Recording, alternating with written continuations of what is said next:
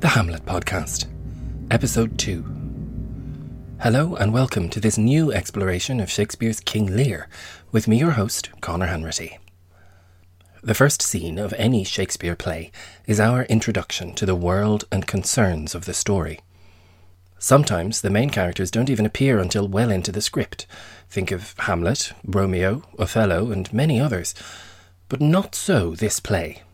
Lear's opening scene is almost a play in itself, an extraordinary introduction. We've only just got our heads around Kent and Gloucester, and the rather dismissive way parents seem to treat their children in this world, legitimate or otherwise.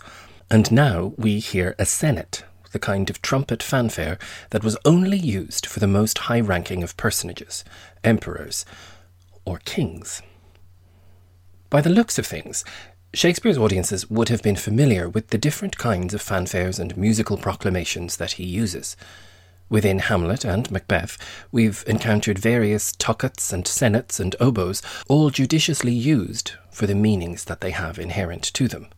Here, the senate, that highest ranking of fanfares, introduces what will be King Lear's only entrance as King of Britain.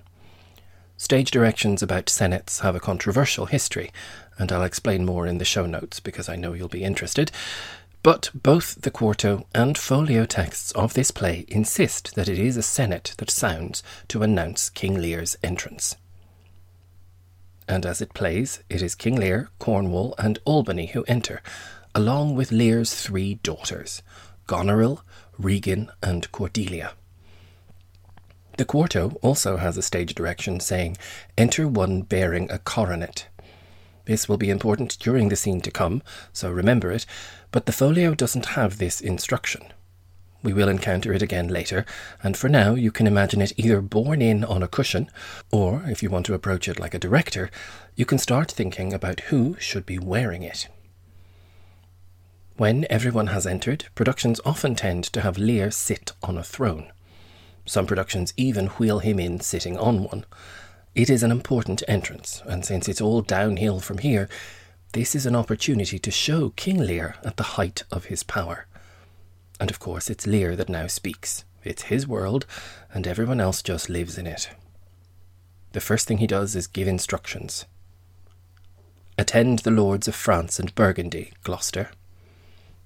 He tells Gloucester to go and look after these noblemen from Burgundy and France.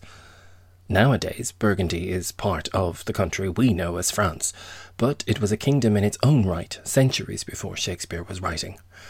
In the prehistory of the play, France and Burgundy would hardly have existed. According to the chronicles, Lear's story would have been about 800 BC, at least a century before even the Gauls existed as we think of them in France. So, Shakespeare's idea of France, and indeed of Burgundy, is anachronistic at best. Gloucester, dutiful to his king, says, "I shall, my liege," and he exits to look after France and Burgundy. Now, dear listener, take a look at your edition of the play right here. Gloucester definitely exits, but a great many editors like to have Edmund exit here as well. He does not speak again in Act 1, Scene 1, granted, but it seems a crazy idea to have him depart the stage now and miss everything that's going to follow.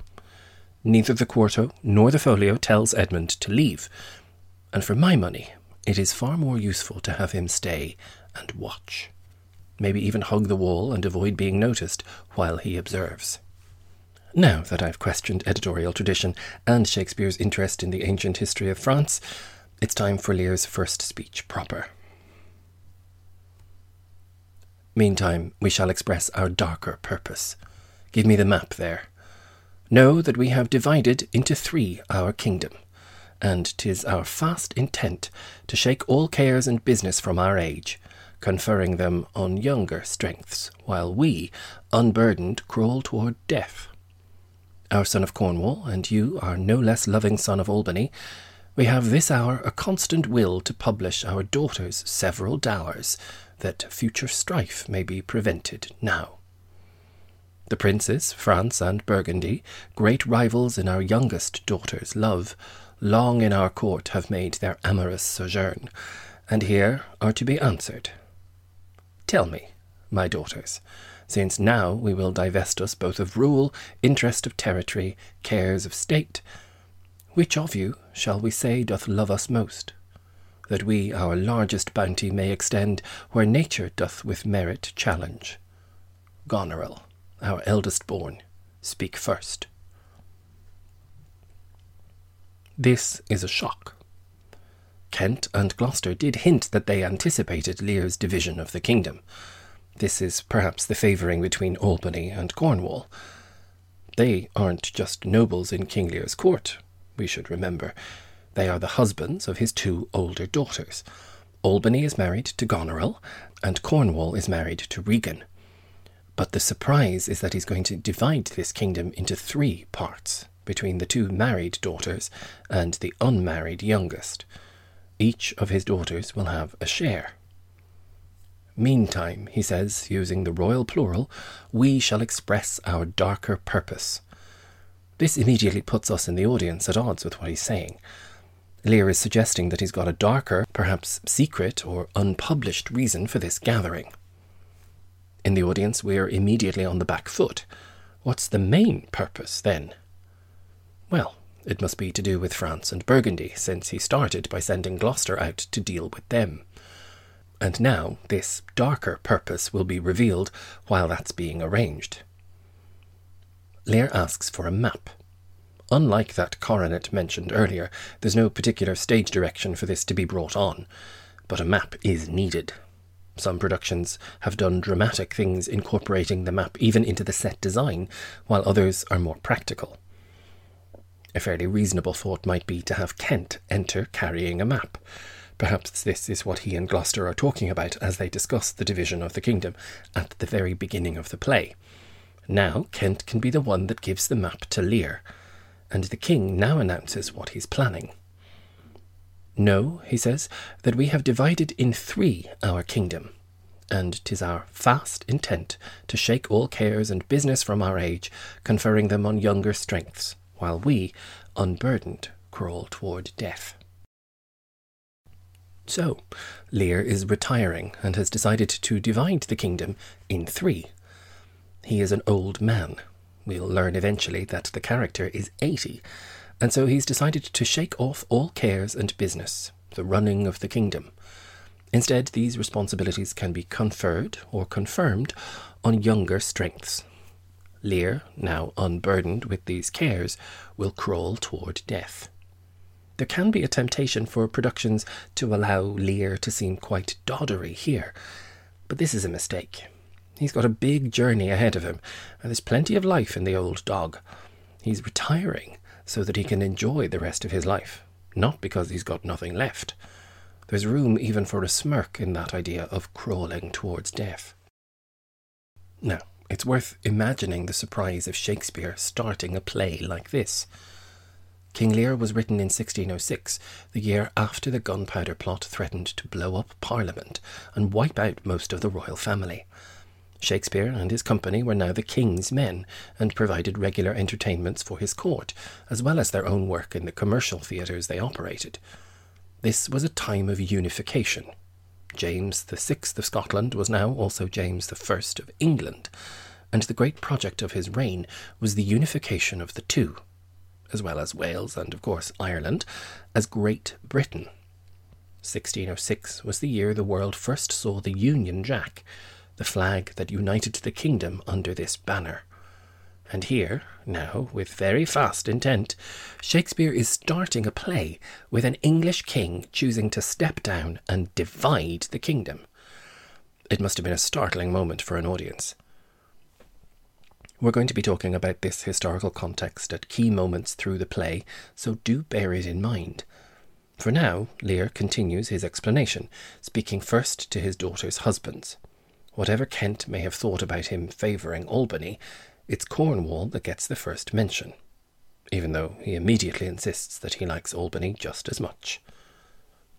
Our son of Cornwall, and you are no less loving son of Albany, we have this hour a constant will to publish our daughter's several dowers, that future strife may be prevented now. There's no small irony in this. Lear is making public his daughter's inheritance, as he puts it, to prevent future strife. As the play is going to show, it does the exact opposite. Far from preventing any strife, this is going to cause a lot. And he barrels onward, explaining that France and Burgundy have been staying at court for a long time as suitors to Cordelia, youngest of his 3 daughters. But it's high time that their amorous sojourn, as he puts it, be concluded, or at least resolved with a decision. The princes, France and Burgundy, great rivals in our youngest daughter's love, long in our court have made their amorous sojourn, and here are to be answered.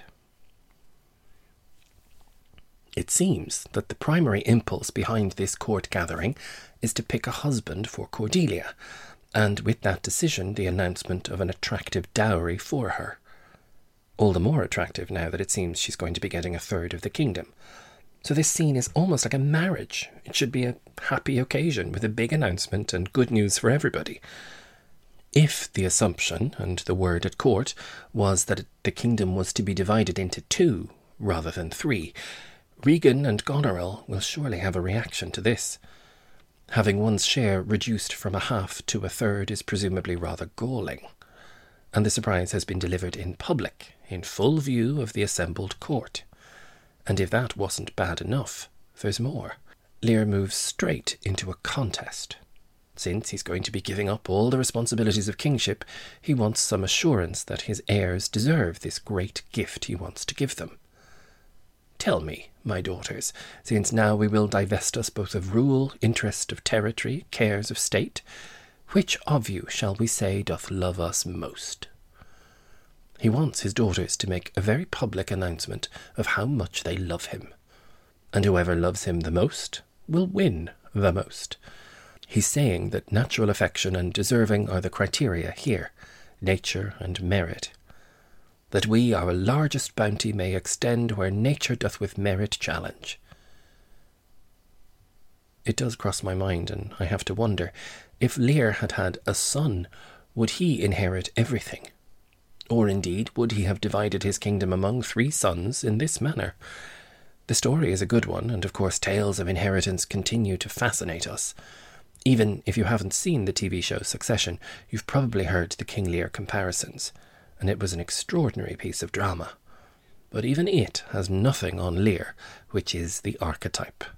Lear will divide the kingdom between his daughters and their husbands, depending on who makes the most convincing argument. So Lear goes in order. He says, "Goneril, our eldest born, speak first." Poor Goneril, and this is the only time I'll call her that, might have been wondering if she shouldn't have inherited the whole kingdom. If her father had died instead of retiring, maybe she would have just have become queen. In Shakespeare's England, remember, there had been 2 remarkable queens before the accession of James to the throne. 2 sisters, indeed, who followed a very famous king. Could this have been on the minds of an audience watching this play? We can't really know. But Goneril now has to think on her feet, scrambling to earn her 1/3 of the kingdom with a speech of flattery to her father. But here seems like a natural break, so we'll save her oily speech for the next episode. I hope that you're already enthused and excited for this new journey we've begun. Some of you have been very kind and bought me a coffee recently, and I want to say a very big thank you for that. It's never expected and always very much appreciated. I'm delighted to have your company, and I'll speak to you next time.